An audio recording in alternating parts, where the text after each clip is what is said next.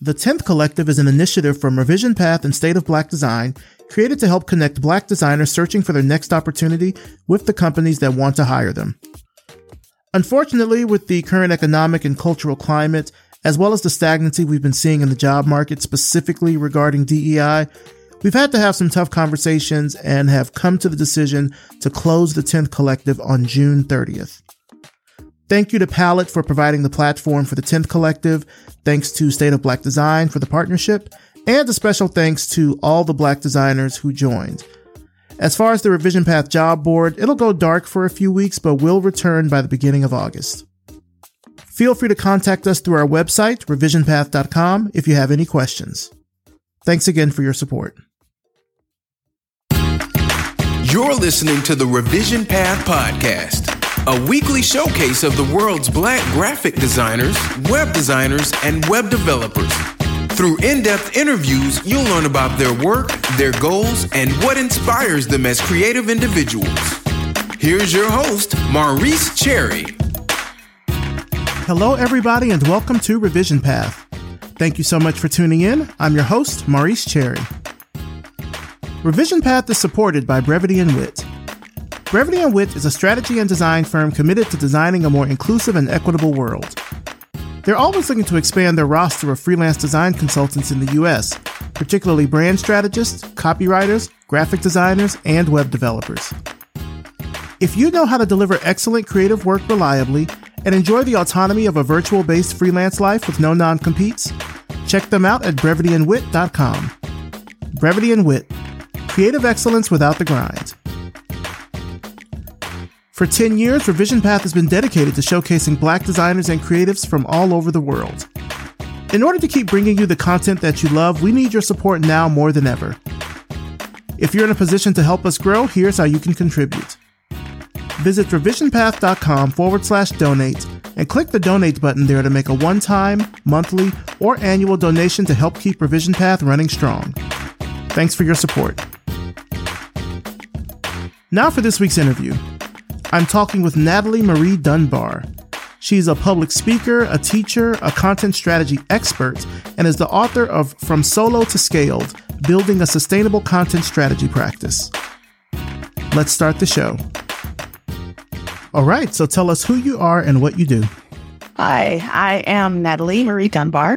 By day, I am a senior manager, content design, UX content design with Walmart. And by night and weekends, I am an author, a speaker, workshop facilitator, and sometime yoga teacher. Wow, that's a lot. Yes. How's the year been going so far? It has been full of travel. I think I'm making up for lost time during the pandemic. I've been on a plane every month since last September, with the exception of October and February. And I did do a road trip in February, but was not by plane. I have been traveling for speaking and work. So it's been a very busy year. Nice. So aside from the travel, I'm curious, how has 2023 been different for you than, say, last year? 2023 has been kind of aside from the travel, but because of the travel. Things have been opening up more. I'm finding that whether for work or for conferences or things, there's a lot more in-person appearances happening again, a lot more in-person just interaction, which I definitely have missed. But I think my battery for my energy, I have a different level where I'm able to withstand what I call peopling. After a while, it's usually I can be out and about for hours. I can work a full day and then go to a conference or go to a meetup or go to a social event and I'd be fine.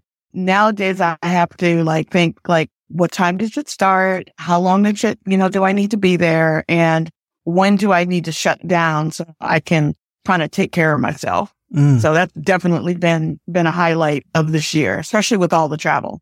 I just kind of started back traveling, doing speaking stuff last year in October, and I 100% understand what you mean.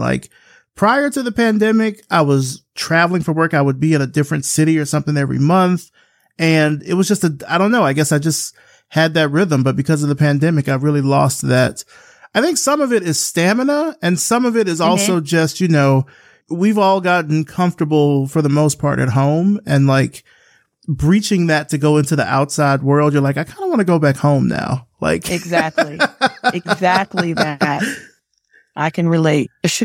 So do you have any plans for the summer? You doing more traveling? I definitely want to connect with family.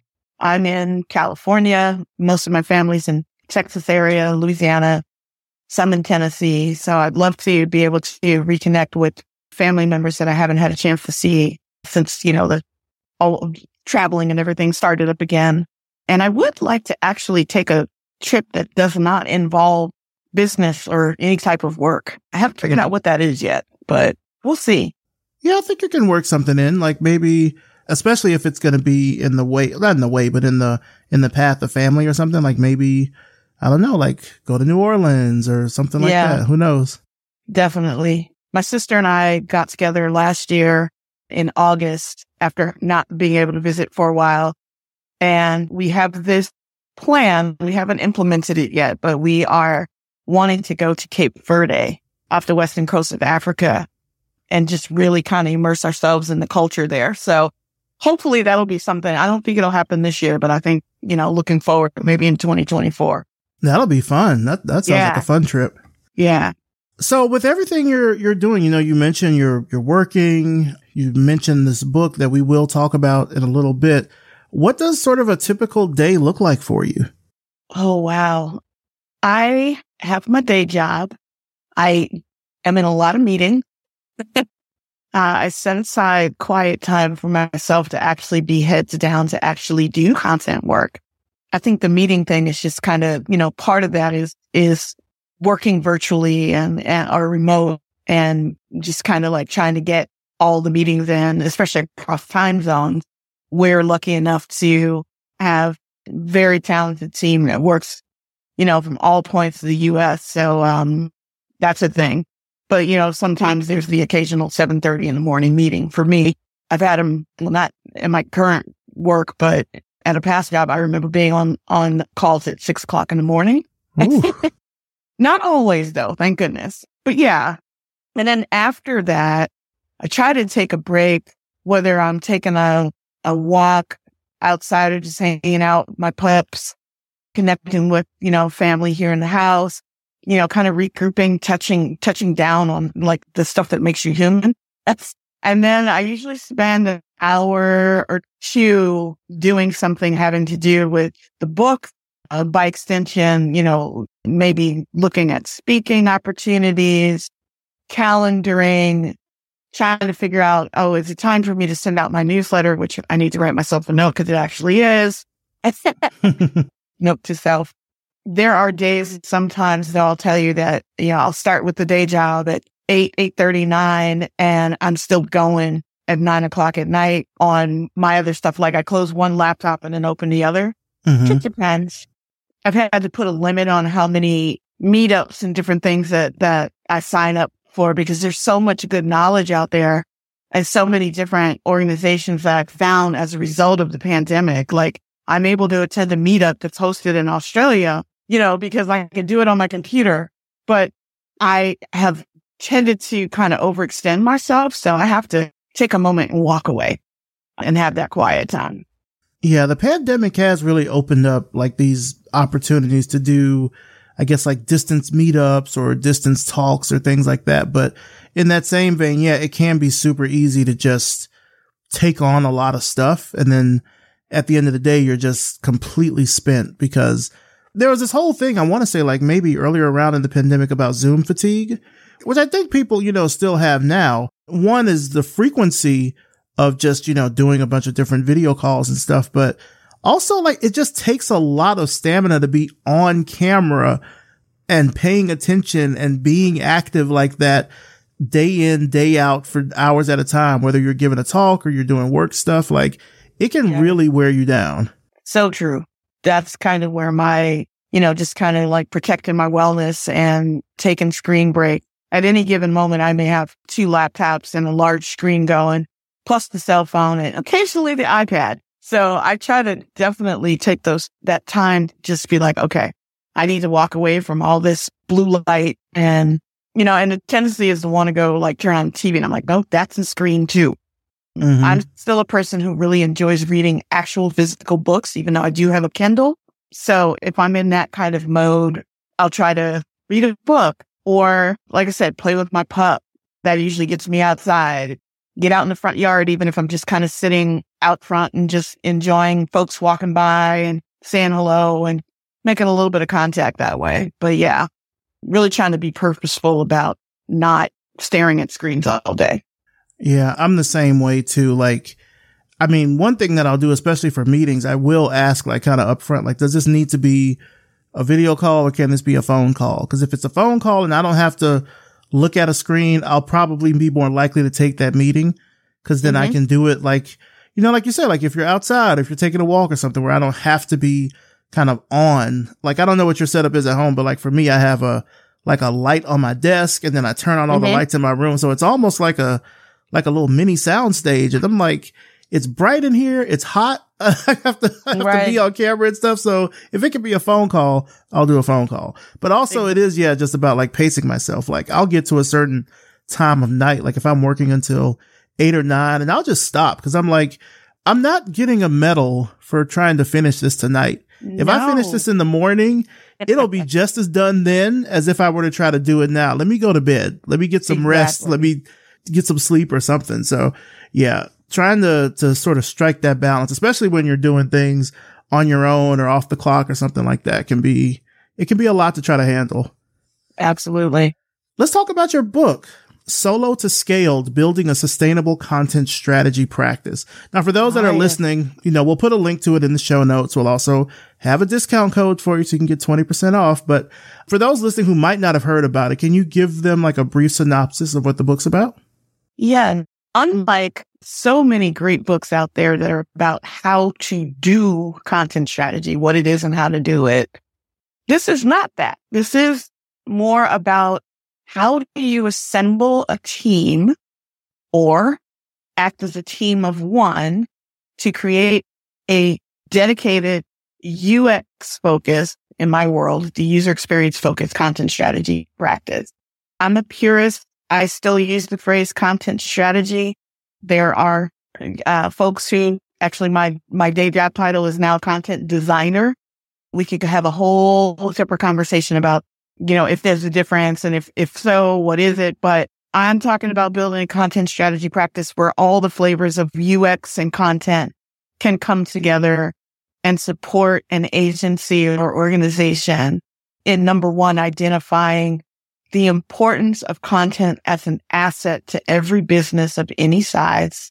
And then how do you build and sustain a practice where it kind of coexists either, say, with a design up team or a UX team or within an agency if they have a dedicated digital experience team. That's basically the synopsis of what it's about. So you mentioned like content designer. Like to you, what's the difference between a content designer and like a writer or a copywriter? No, boy, I'm going to get in trouble now. So again, I always lead with UX because I'm a user experience fanatic, I would say, but user experience and focusing on, the human centeredness of the digital experiences that we create that are more focused on the user interface with a digital experience and helping them with things like wayfinding and achieving whatever their top task is, whether it's on an app or a website. I'm not so much interested in my writing about selling you on a brands or products. I'm more interested in helping you get the product or service that you came to the website or the app for.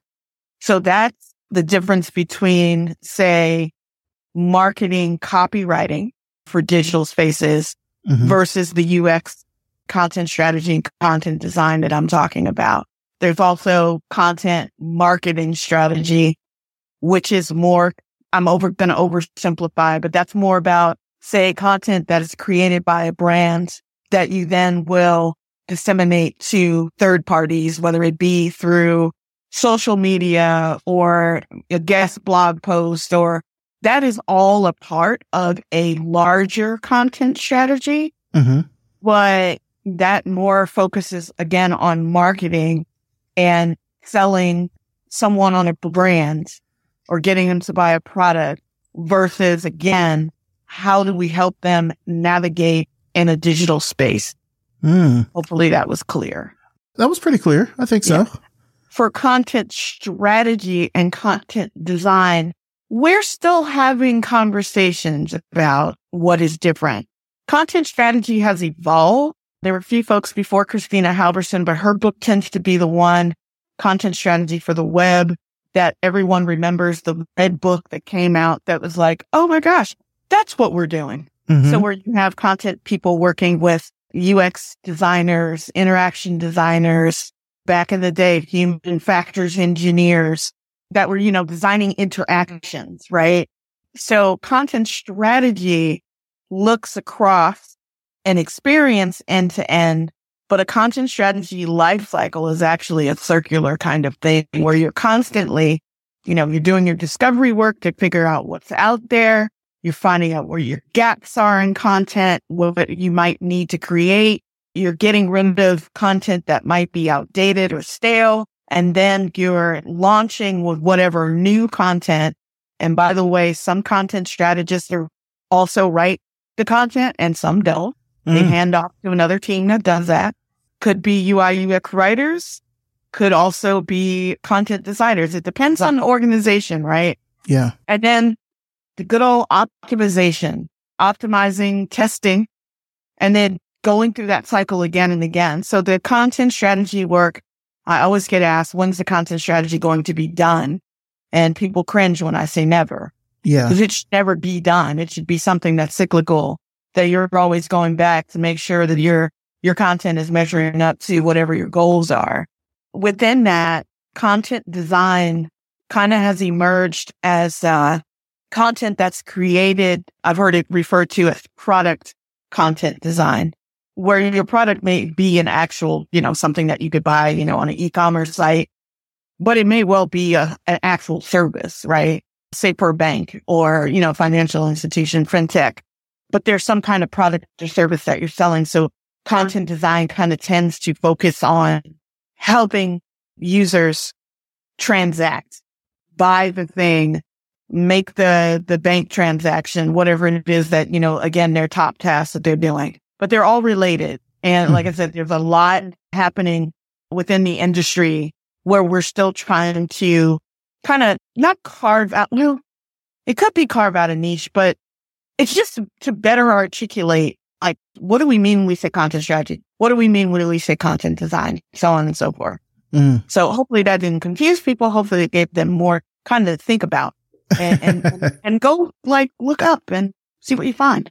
It's kind of amazing how I would say maybe within the past, I'd say roughly about 10 years, how content has started to become more included on design teams. Like I distinctly remember when content really used to be more of like a marketing domain and design was more visual. Well, I mean, it's still visual, but design was visual in that they didn't have non-designers or non-visual designers on their team. And now we're seeing team structures where there's a content designer or a content strategist, or they're sort of included along with designers on like these sort of multimodal kinds of teams, which I think is pretty interesting. Yeah. If you look at places where agile is practiced, agile software development, you will find in some places, especially larger enterprises, where you have like Scrum teams, for example, that might be for a business unit, or it might be several within one business unit or whatever it is, but you'll have a UX designer, UI UX designer, interaction designer, a project and a product manager, and the content strategist or content designer on those Scrum teams that are embedded in those teams. Or you may have within certain product areas where you'll have like what you just talked about, content designer embedded in those teams. Or there's the model where it's, content more as a service to an organization where you're kind of your own team. And then you kind of send folks out, like as work comes in, whatever resources are available, You could be writing a white paper. You could be writing video script. You could be writing anything, creating content for anything. From a strategic point of view, you're looking across experiences, though, to make sure that the content that you're creating is consistent, that your voice and tone is consistent, that if you call a thing over here, that you're calling it the same thing over there, kind of thing, right? Yeah. Yeah. So that's where your strategy kind of starts to come into play, where you're kind of looking across experiences and across channels to make sure that even if your team and your work as a UX-focused content strategist is not to create, say, the accompanying marketing pieces for a particular product or service, you still want to be aware of how they're describing things, right? Because you may need to incorporate some of that copy or content into your work as well. I find that I do that often at my work. I have marketing counterparts that I work with, so that think of the handoff, right? If you think about like a marketing funnel where at the top you have people that are curious about a product or service, and then say they're shoppers, and then they start to go through the funnel, and maybe there's conversion where you want them to sign up for a loyalty program.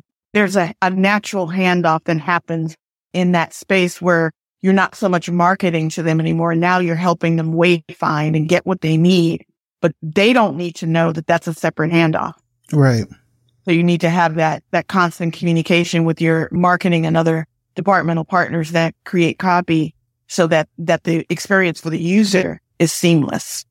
How have you seen content online change since you, I guess, started working as a content strategist? I mean, you've been working with content now for a very long time, like since the early days of the internet. How have you seen just content in general change?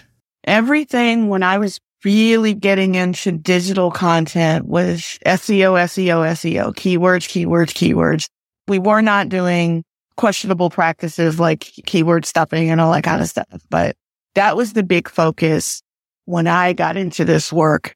The content was longer form, even contextual help content, which we now often will kind of classify more of your UX writing and UI UX writing as, that wayfinding content that helps you get from one part of the experience to the next.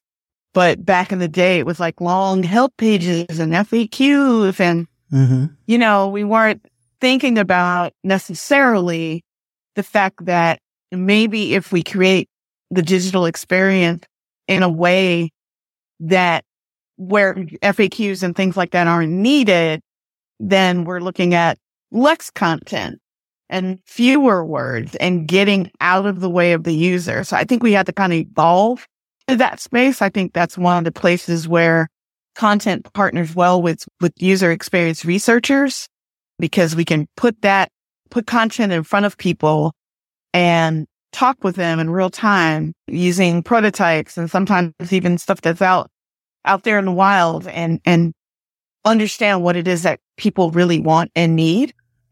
Because there's a tendency still for some that think that the more content, the better. We want to have everything so everybody can find all the stuff.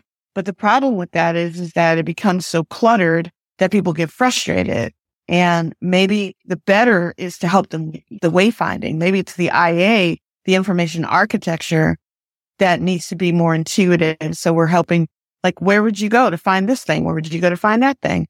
And understanding that behavior more than just throwing big chunks of content at people and wanting them to consume all of that.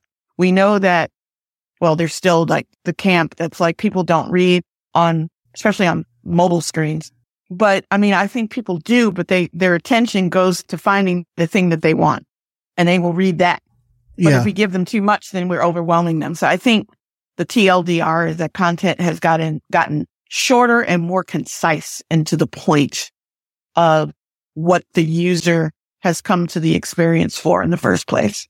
Now, there's sort of like this flood of content, I feel now. I mean, we're still kind of in the web 2.0 age, which is user-generated content. I remember a web before there was user-generated content, but like now, of course, you have tweets and blogs and TikToks and videos and like all this sort of stuff. Now you have AI in the mix. So there's a lot of AI generated content that's out there. In your opinion, like, what does it take now to really maintain a strong content strategy? It takes people. I have only scratched the surface of the whole AI. It's overwhelming to me in the environment that we're in right now. So spring 2023, there's been so many folks, particularly in the content design, content strategy space, that have been laid off, partially due because we think that some of this AI technology can take the place of, a content strategy or content design. And I think what people are finding out is that it could be assistive, but it's not to be relied on. You still need that system of checks and balances. You still need that human touch and human voice to help an experience be engaging and relatable to the human that's on the other side of it. Yes, things like AI and chatbots and all that, those things are getting more sophisticated, but I would argue that in order to establish and maintain a robust and relevant content strategy, that you need people to do that. Yeah. I'm glad you mentioned people because we're recording this right now. It's May 18th when we're recording this, just so people know. And I just saw, I think it was maybe yesterday, maybe today, that BuzzFeed, which just sort of shuttered their news department, etc., had been talking about how they are going to start using AI to help generate, I guess the best way to put it would be to generate affinity content. I don't know if affinity is really even the best term for it, but essentially he was telling investors, Jonah Peretti, the guy who created BuzzFeed, was telling investors that they're going to use AI to generate content, headlines, infinite quizzes, and develop Black, Asian, Latino identity-based content to help corporate brands tap an authentic voice to sell products. That sounds sinister. Yeah, it does. So you're going to get AI to try to not only just replicate humans, but also replicate like Black, Latino, Asian, and then have the nerve to call it authentic. But I see companies try to do that. They're like, I'm seeing brands that are looking at how they can tap into AI so they can do that to generate more content. I had not heard. I'd heard that BuzzFeed had shut down their news division, which was kind of shocking, but not. This is news to me. And the fact that the word authentic, is that what you said, authentic? Yeah, it's in the transcript that he said. I gotta go find that. I'm gonna go find that. I have lots of thoughts, but there is no authenticity without tapping into humanity. Yeah. I don't care how many eyeballs are on AI and we've all heard, I hope, the stories of the people who sit in Africa and other countries who are having to look at some of the worst content, I even hesitate to call it that, on the internet to kind of help filter the bad stuff out. But that's only one aspect. Again, we need humans, right? So all of that still has a human element to it, for better or for worse. But there's no way that my lived experience as a Black woman of color, well, that was redundant, in the digital space, in technology, you're not going to find AI generated anything that's going to be able to relate my story the way that I can. Right. Or the way that maybe one of my Asian American counterparts can share their stories and their lived experiences. It's just, good on them for being upfront about it. But yeah, wow, that gave me chills. I'm like, really? Yeah, that sounds like some Black Mirror kind of shit. Like it's very sinister. Yeah. I mean, I've seen some stories, and we'll get, kind of back to talking more about your work and everything, but I've seen some stories where, like, say, an influencer will like train a Chat GPT model on like tweets or any sort of long form content, and then use that in lieu of themselves, almost like a digital twin, to generate content for them. And I'm wondering, and I don't know, let me not even say that. I don't even want to put that out in the ether, but I feel like I could see a future where companies are trying to sort of mine content that's currently online, sort of like what ChatGPT does now, and use that in some sort of weird regenerative fashion, as Peretti was saying here, to create quote unquote an authentic voice. Yeah. Good luck with that, Peretti. I think the thing that comes to mind too, and again, I have kind of stayed out of I can't ignore the AI conversation completely because it's coming after my work. And so not my work at my job. Let me just say that. Not my work, but just my discipline, the thing that I'm most passionate about. Yeah. You just can't get that kind of authenticity. I mean, at that point, then just insert a chip into my brain and let's call it done. Yeah. I mean, that's scary for me. And the thing is too, that I'm hearing is that a lot of what I guess people are finding from ChatGPT or whatever other services there are out there is that there's still a lot of what is generated that's not accurate. Yeah.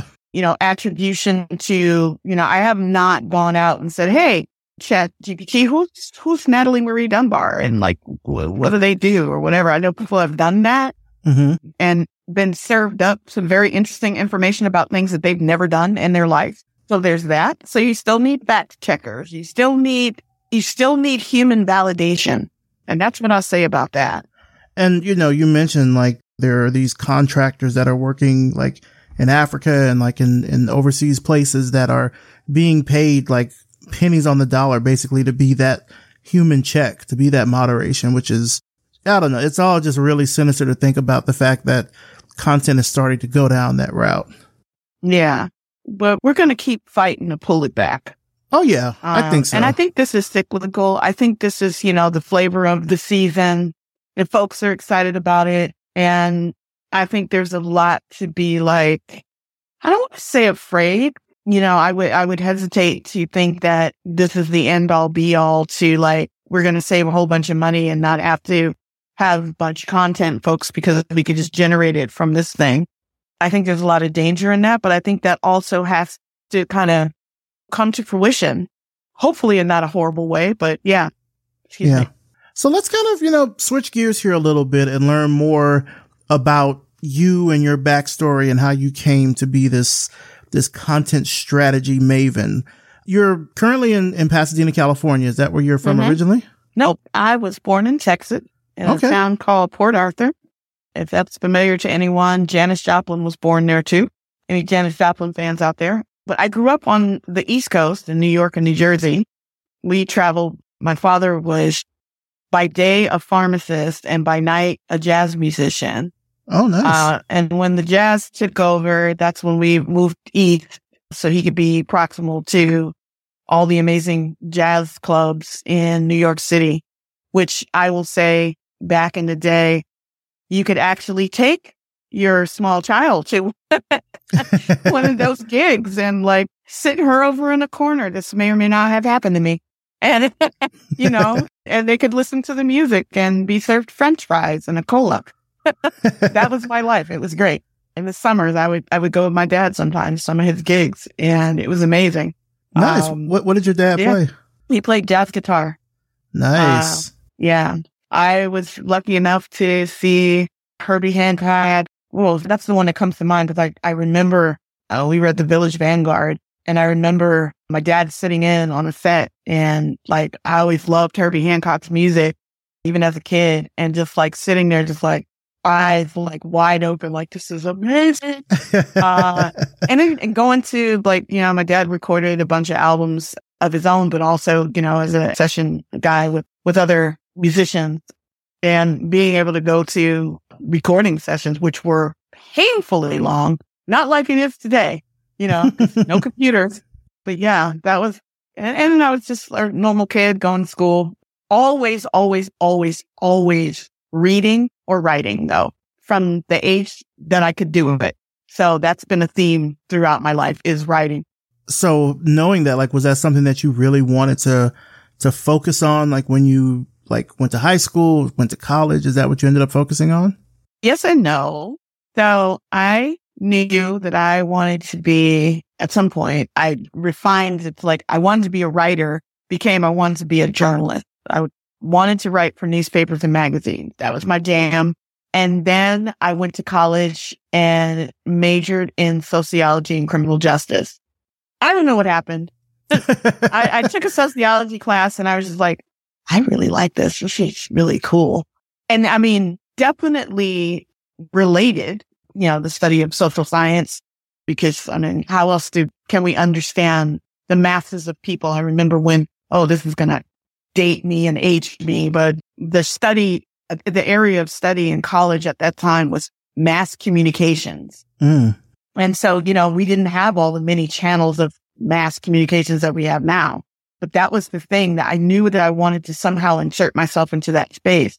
I got sidetracked by sociology and fell in love with criminology and criminal justice. And somewhere along the way, I was like, I'm going to be a lawyer. That never happened. I had a few friends that graduated a couple of years before me, and we were all kind of on that same path. We were very creative people, definitely into, any class that allowed writing, essays, and all that kind of stuff. I was all for it. It's like, don't give me any tests and make me write 10 papers. I'm good. Mm-hmm. I had a few friends that went on to law school and they said, don't do it. Here's why. And I think for me, I had some health issues in my last year or so of college. So that delayed me from taking LSATs and all that kind of stuff. And I kind of did a reassessment. And then I went and did something. I did nothing with my degree for a while. I did nothing with really anything. I graduated college and then ended up working managerial retail for a while. But I was still kind of writing on the side. Mm-hmm. Not very good. I was trying to take a class here and there and everything. And yeah, I went a very, very, very roundabout way to land in becoming a writer. And by the time, really becoming a writer. Mm-hmm. And by the time I did, I ended up in marketing communications at Farmers Insurance. And the way that I got there was I had been writing. I was in a completely different department. I was actually in our real estate owns and property management, but I was a volunteer for, all different kinds of things. We did things with the March of Dimes and Easter seals. And I would write for the employee publication, and do little articles about those kinds of things. Mm-hmm. And eventually I started getting clips together. Then I had people outside of my full-time job saying, I heard that you write. I've got this friend. She's got an independent magazine, so on and so forth. And so I started amassing this collection of clips, as we called them back in the day. And eventually I felt like I had enough to start actually applying internally for marketing communications jobs. And I finally got one. So yeah, I started in Marcom. I did this really backwards. I started in Marcom, left that world, ended up being a newspaper journalist for Pasadena Weekly, and then got back into digital and jumped right into the user experience space. So that's my crazy background. So you kind of had a roundabout way of coming back to it. But I'm curious, during those times when you weren't, I guess, you weren't professionally writing and that it was your main thing, but you said you were sort of working in retail and stuff like that. I feel like those experiences are still important, especially right out of school, particularly if you went right from high school to college with no break. Sometimes you need a break. And, yep. And that's not to say that, it has to be something that you really have to do. But I'm thinking of myself, when I graduated, I didn't really get into design until I think maybe 3 years after I graduated. And I was doing, I was selling tickets at the Symphony. I think I worked at Auto Trader for a while. I got fired from Auto Trader.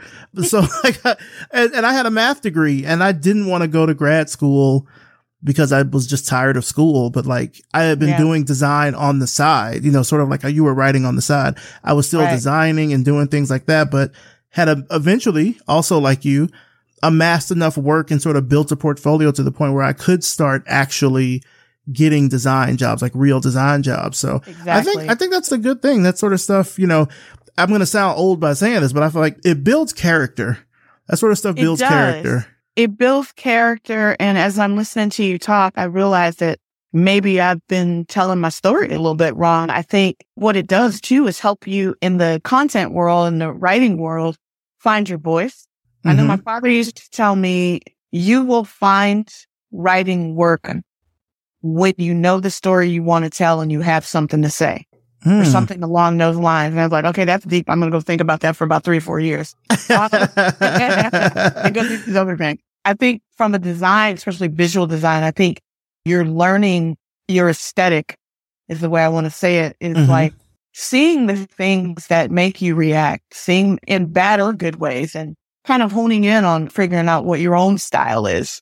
You know, I definitely have a way when I write long that's different from, you know, the micro copy that I write day-to-day work, because sometimes it's just not appropriate. Because I definitely have an edge to the way that I tend to write, especially articles. I still, you know, dabble in, you know, writing long form articles for blogs and things these days. But, yeah, I think I was just like learning and refining my own voice in the way that you would learn and refine your own aesthetic. All of the things are valuable. All of the experiences that we have make us the designers and writers that we've become.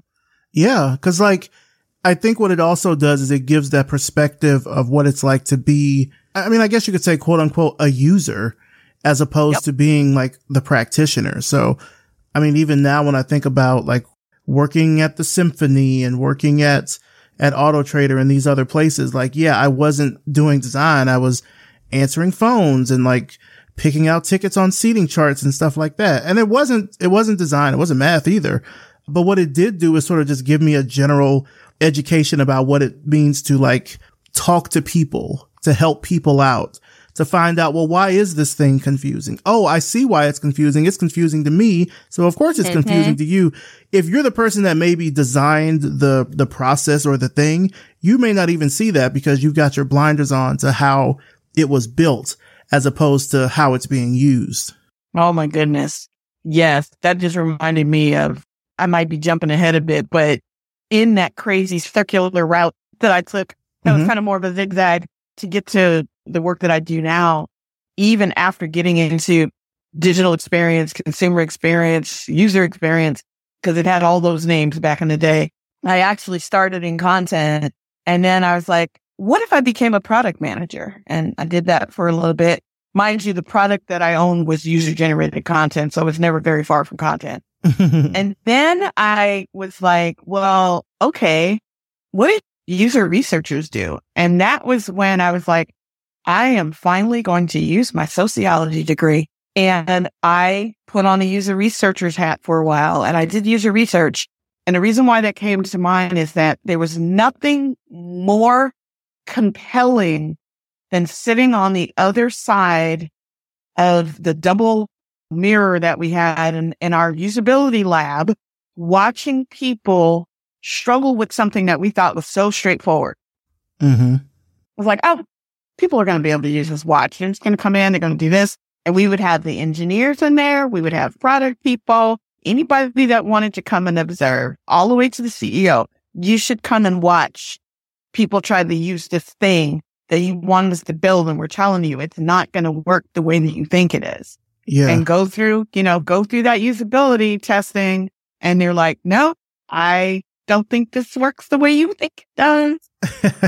And then relating that back to what you were saying about, working at the sympathy, and I'm going to use a word that rhymes, empathy. I've built that, and I'm sure you have, through those experiences, those very analog experiences, actually, right? Yeah. Where we're not using computers and different things to help people. And now we're expecting folks to, pick up a digital device of some sort and be able to find their way with, beautiful designs and very little words. Like, so how do we make that happen? And that's, right. That building that user empathy. And I think working with the public that should almost be a prerequisite. Don't tell anybody I said that. Everybody that's listening. That's amazing. Now, you worked for a while for yellowpages.com. You were doing content strategy. You were a UX product manager. And folks that know that listen to the show, I worked there as well for like 2 years. It was AT&T, but it was like yellowpages.com doing. Right. website designs and doing like, oh God, what were those little graphic tiles, XNEGs and X tiles and all that sort of stuff for the yellowpages.com website. Essentially those little tiles that would pop up that people could click on. Yeah. That was what our department was doing, and making like a ton of web pages, like 1-page sites, 3-page sites, 5-page sites. In hindsight, I liked the experience. It was a good experience because it just taught me how to design quicker in that way. Like you have to take the information. Basically you go into, what was the thing called? Ice Blue, I think was the name of the software that we use. You go into Ice Blue, you pick the company you're doing it for. You have to go and pull like a physical packet of where the salesperson has talked to the business. I remember that. And like there's a physical packet of like the text that you have to put in and maybe their logo that you have to scan. And our department had one scanner for 30 designers and you had to scan the logo so you could use that, maybe trace it in Illustrator. And like you'd have to put all this together into a website, usually within a matter of hours. Like 1-page sites, I think the limit that they had us at was 3 hours. And then 1-page sites were 3 hours. 3-page sites were 5 hours. And then if it was 5 or more pages, basically the whole day. But like you were not meant to spend more than 1 day on building a site. And so because of that, even with a team of 30 designers, we were always behind. Like, the managers were always yelling at us like, why aren't you all getting more work done? And it's like, we're designing 3 web pages, like full-fledged web pages a day, design, content, all that stuff, putting it together. It was it was a harrowing time. But I mean, I look back on it fondly because it did teach me, I think, the utility of just like shortcuts and working fast and like not really having time to sort of mull on a decision for something. You just have to kind of put it out there and do it. Like, I feel like some of my best designs were just like shot from the hip because it was like, I don't have time to think about how this might look. I just have to do it. You know, brand colors. Okay, we'll work with this, blah, blah, blah. How was your experience working with yellowpages.com? So as you're talking about this, I'm remembering when that push came, when those sites were being built for the folks that had listings and they had more than the free listing. So my experience was the site that held all the listings. Right? We didn't really touch the listings that much, except for when we would add features like these websites. So we had to determine if there was going to be a button or link that was going to, like, how do we get people from the main yellowpages.com listing site to go into the listing, and how do we organize that information on a listing page? Beyond that, we impacted everything from the homepage to we used to have city guide pages. Eventually we had some product pages. We started adding articles and different things to the website, to the yp.com main website. When I joined, I still have images of this on the laptop somewhere. It's just like, our yellowpages.com branding. At the time it was, what was it? I forget the tagline. I thought I had it and I don't, but, meet something. That's how far back I go. And then we had a bunch of just links.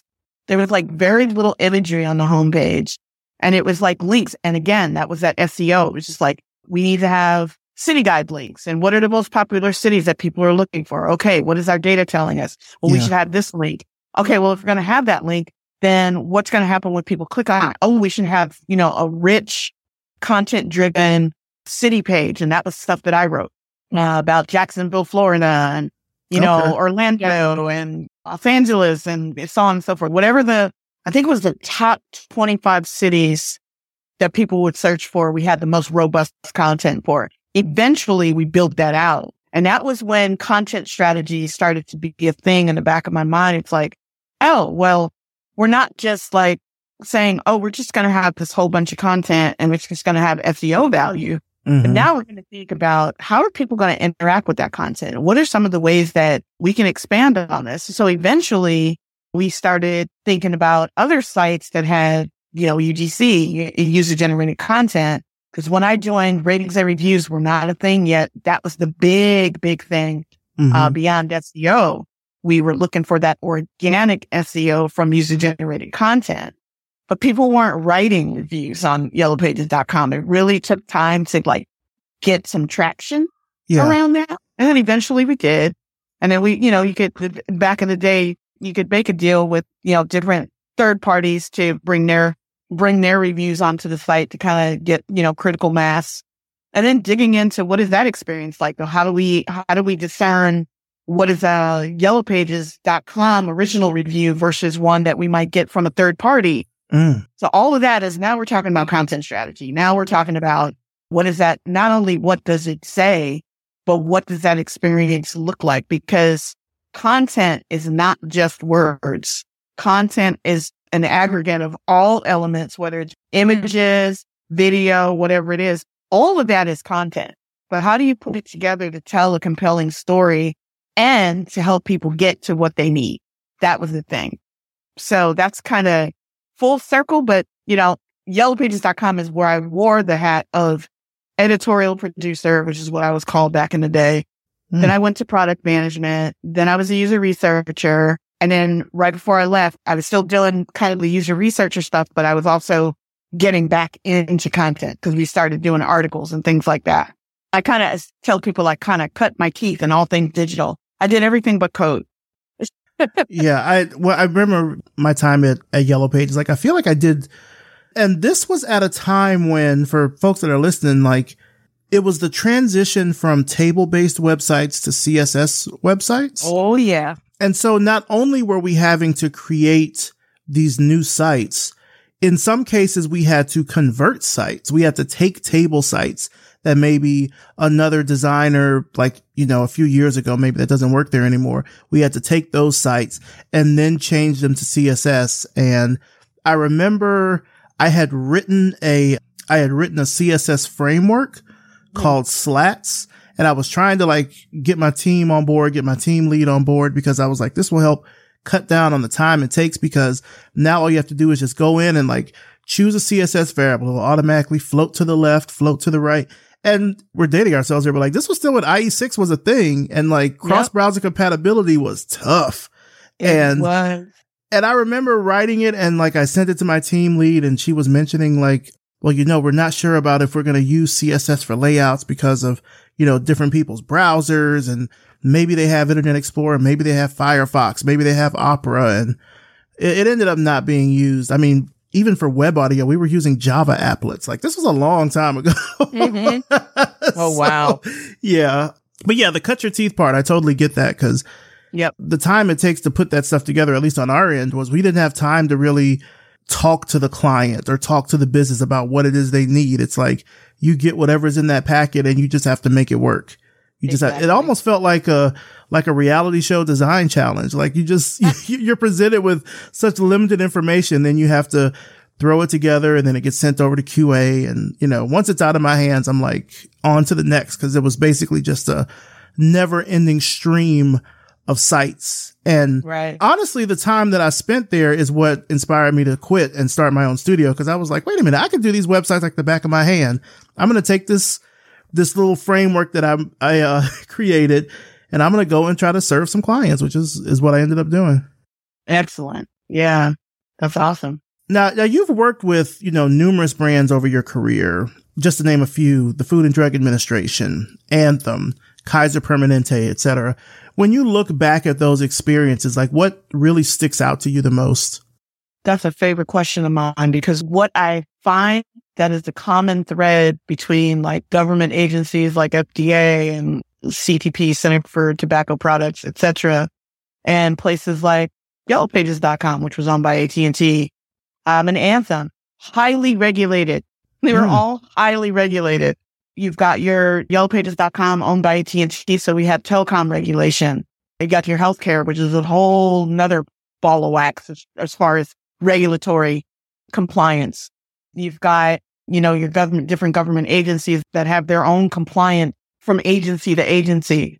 I think that's been a common theme for me up until, I don't want to say up until now, because the e-com definitely has its own regulatory exposure as well. Mm-hmm. But I think those experiences helped me learn to balance business goals, user need, voice and tone, all while being very mindful of, steering clear of violating any regulatory compliance issues. I think that's the common thread. I didn't go seeking them, but I think that's kind of explains the trajectory a little bit where there's a common thread for me. Now, you mentioned earlier in this interview about how, you're doing all this traveling and stuff. Of course, you're, promoting the book and everything. You're doing your day job, and you're really big about prioritizing your own well-being alongside your work. And you do yoga. You're a yoga teacher. Is that right? Yoga instructor? That is right. I'm on hiatus right now because of the book thing. I've been a little busy traveling. But yeah, I, somewhere back in 2005, I decided that it would be a really fun experience to do a half marathon. And you may say, what the heck does that have to do with yoga and wellness? Well, a lot, because I was going to do one half marathon. I was going to walk that thing and I was going to be done. And I was raising money for charity. Yeah, 10, 11 years later, I was still doing it. And I had become a marathon coach. It was a side thing. I was doing it for a volunteer organization. But what I found was I was not only coaching, I use the term racing very loosely, but I did finish every marathon or half marathon that I ever started. And that number is somewhere around 25 or 30 now. But the knees start to hurt and the hips start to hurt. And someone said, you should try yoga. And I'm like, but I did, and I didn't like it. I was in somebody's living room trying to pretzel my body into a pose. And there was no instructor because we were watching a video, and I had a really bad experience with it. So I went and I took a couple of classes because I was like, I had my coaches telling me this might help you, just go check it out. And I was like, this is different, when you have an actual instructor. But I'm a person who lives in a larger, curvier body. And what I found was that there were instructors that did not know how to teach me yoga.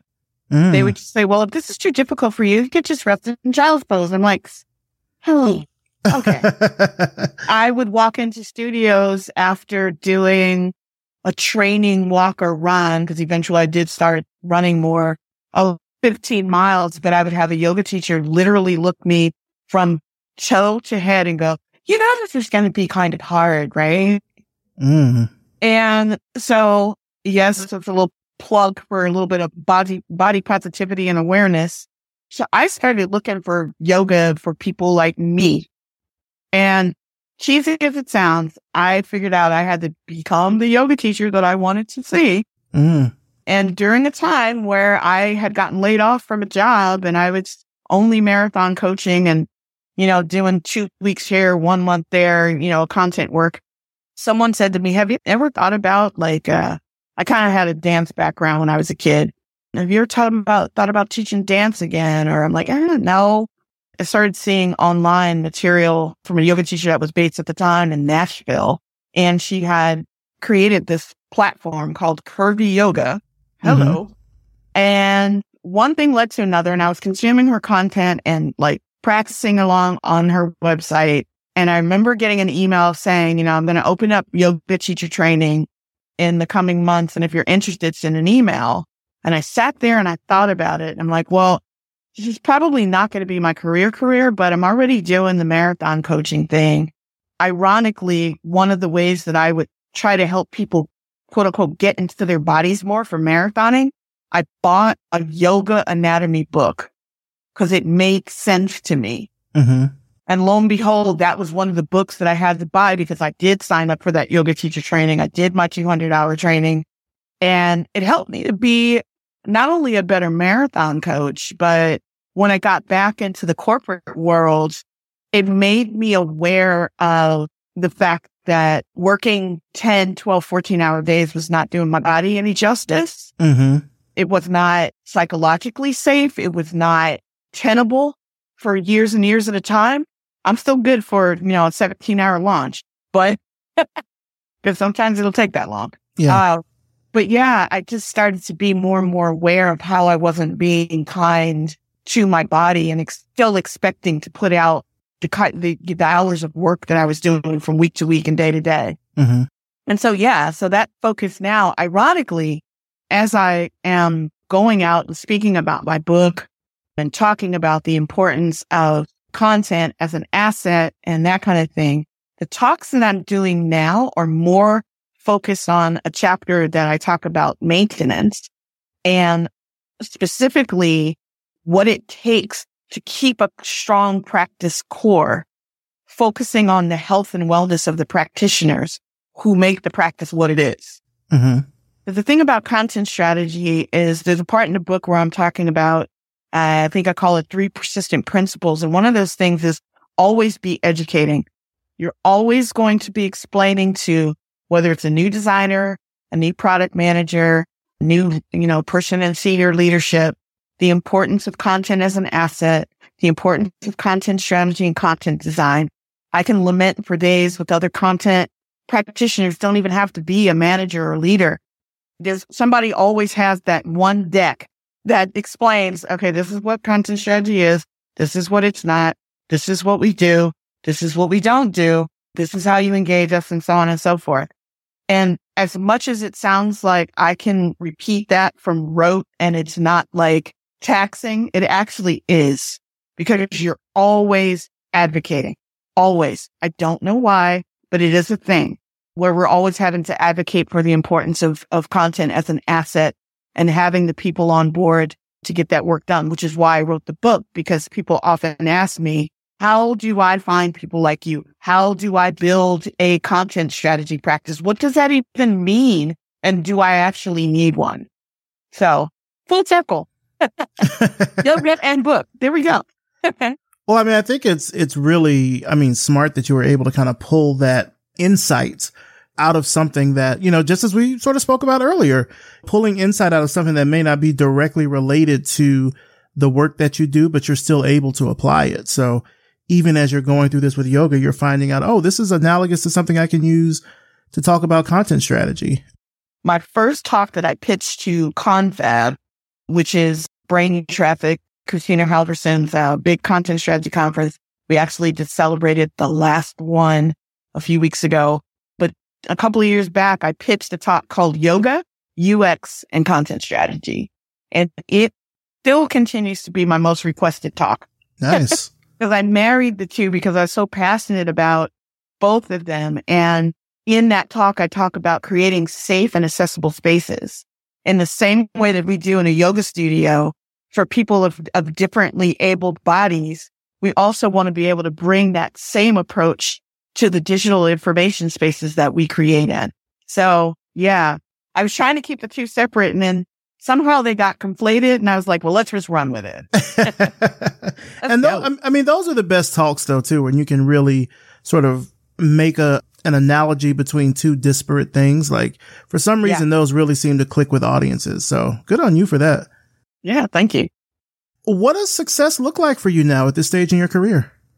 I don't want to describe myself as necessarily a late bloomer, because I've been over here blooming for a bit.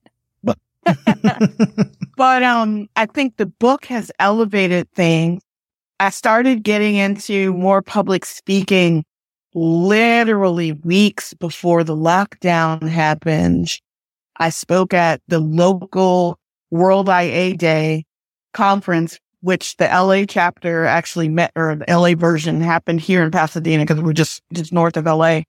And that was one of those places where I did a talk, and it was about information architecture and content strategy, another mashup, because I did a play on, what is it? Does it spark joy? The Marie Kondo whole bit about creating nice spaces. And now things are like escaping my brain. But anyway, that was another mashup talk that I did. I'm not an IA, even though I do dabble in information architect. I wouldn't self-describe myself in that way, but we're often joined at the hip with IA and content strategy. So I was trying to show the kind of the places where we overlap and how we support each other. And that was one of those places where somebody was like, oh my God, that talk was so great. How do I find somebody like you? How do I build a practice? That kind of thing. And then 2 weeks later, walked out. And I started looking at places where I could all of a sudden there's like, I can't go to that conference in Vancouver, British Columbia, but since it's going to be online, I could probably pitch a talk. And I started pitching talks. And then somewhere along the way, I belong to an organization called Women Talk Design. So women and non-binary folks, it's kind of like a speakers bureau and training place for folks who are in this design space, who are maybe underrepresented as speakers and facilitators and that kind of thing. And I think that's where Lou Rosenfeld encountered some of my talks and articles that I had been doing. Oh. And he asked to be introduced to me. And I kid you not, I was like, oh, he must want me to speak at a conference because that's what I had been doing. And I tell the story all the time, but I'm going to tell it again. 25 minutes into a 30-minute conversation was when it was like, oh, he's wanting me to maybe write a book. Okay, that's different. And he's like, maybe we should schedule more time. And I'm like, yeah, let's do that. And here we are. That was pretty phenomenal and very unexpected. But if you're going to write a book, I would say doing it during the pandemic was not a bad thing. Yeah. I had something to do with my time. What is it that sort of keeps you motivated and inspired now to continue this work? I am accepting my place, as you used the word maven earlier, and that's like one of my favorites now. Kind of accepting my place with humility and grace, but also I'm reminded often by my son, I did not get here by being lucky, that I put the work in. And so now I'm wondering, where does that take me? I mean, I love the work that I'm doing. I love the team that I'm on. Design, and particularly content design, is elevated as much as research and visual design. And I have a lot of respect for the leaders of our org where I work at Walmart. Beyond that, I want to continue to motivate others, whether that be through some type of coaching. You know, I was at the last confab a couple of weeks ago and just seeing, particularly, there was a time when, again, identifying myself as a woman of color in the tech space, in content, where I was the only one in the room, and to be at confab and to have more than a dozen people who look like me coming up and saying, how'd you do it? Or thank you for doing it. Or, you know, just being motivated by their excitement of being in these spaces that weren't necessarily paths that we could see ourselves in. And just reaching out and really just, when people ping me on LinkedIn and they're like, can I bend your ear for a few minutes? I'm curious about this or that. Yeah, just wanting to be able to talk to people and again, kind of wave the flag of the importance of content as an asset. I think I've said that like 20 times now, if your listeners are counting. And I think eventually helping people who may read the book and still say, I'm only a team of one and I need help. And can you come help us build this team? Maybe that's in my future as a consultant. But right now I'm kind of, I'm happy with what I'm doing. And there may be another book in me. I don't know. I like writing long. I enjoy it. So, as we kind of get to the end of this, I'm curious, like, what do you want the next chapter of your story to be? I mean, where do you see yourself like in the next 5 years or so? I have been lucky enough to be included in a group of peers that are kind of leading in the content strategy and content design space, whether it's authors or, leaders at certain large companies. And I was trying to think of the word enterprises and it just went out of my head. We've recently published a content design manifesto. If you Google it, you'll find it. Literally, it came out like a week or two ago. And there was a gathering of a small group of leaders in the space who came together to actually think about, what is the work that we're doing now? How do we define it? Where do we want it to go? So in similar ways to the Agile Manifesto, we got together and, kind of did this, we kind of framed the document, the purpose and the whole thing, and released it out into the wild.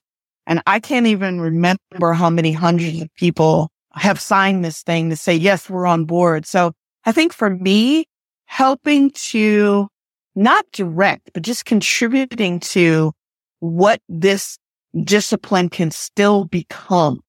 And aside from, ChatGPT and all that stuff aside, when folks come back and go, yes, we actually do need content people, being ready for that and helping people ramp up again. I've done that in my career already, probably twice now. There's been some waves where it's like, we don't really need, we've got content. It's good. We don't really need a full practice or a full team, only to find out a couple of years later, actually, yes, we do.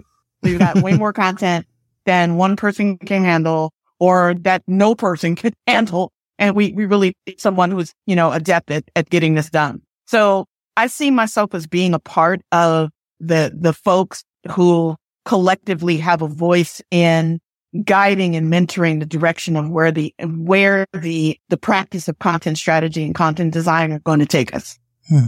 Well, just to kind of wrap things up here, where can our audience find out more information about you, about your work, about the book? Like, where can they find that online? Oh, my goodness. I am still on Twitter. My handle is The Literati, TheLitterati.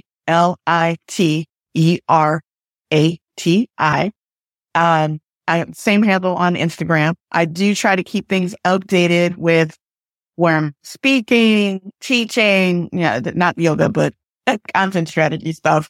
I'm on LinkedIn. I do welcome people to reach out to, look up Natalie Marie Dunbar. By the way, there is a Natalie Dunbar who is an author who writes romance novels. She is a woman of color. When I had the very fortunate problem of how do I disambiguate? That's why I used my middle name, because that was one of the things the first things I asked Lee Rosenfeld. I'm like, I never thought I would be able to ask this question of a publisher, but now that I have one, how do I do that? And he's like, use your middle name. I'm like, duh. So I'm out there, and all of those, LinkedIn, Instagram, all of those will link you to I have a website. On that website, you can sign up for my newsletter. I always tweet a link to my newsletter. I put it out monthly-ish. Again, I'm late, so I need to get on that within the next couple of days. And that'll tell you where I'm speaking and all those good things. So I welcome folks to follow along in my adventures.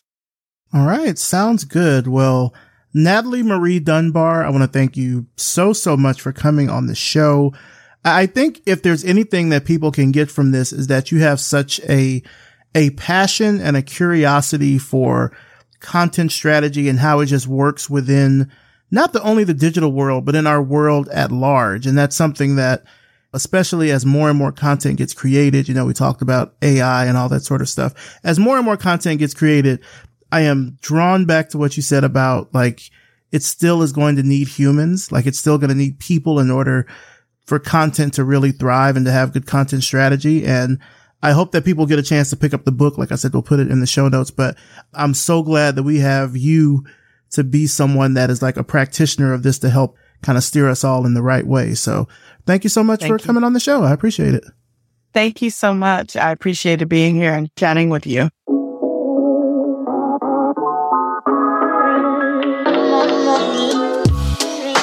Big thanks to Natalie Marie Dunbar, and of course, thanks to you for listening. You can find out more about Natalie and her work through the links in the show notes at revisionpath.com.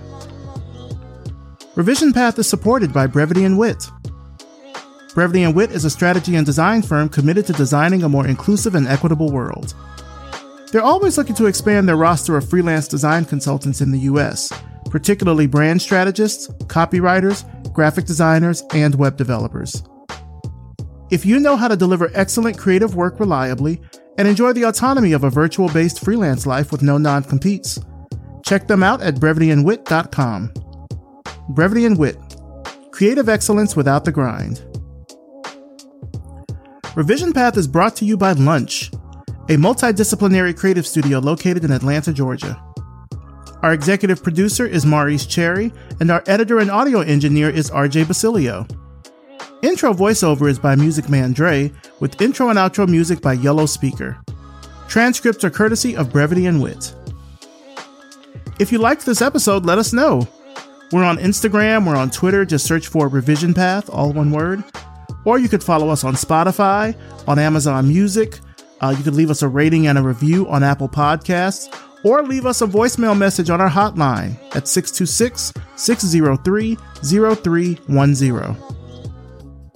As always, thank you so much for listening, and we'll see you next time.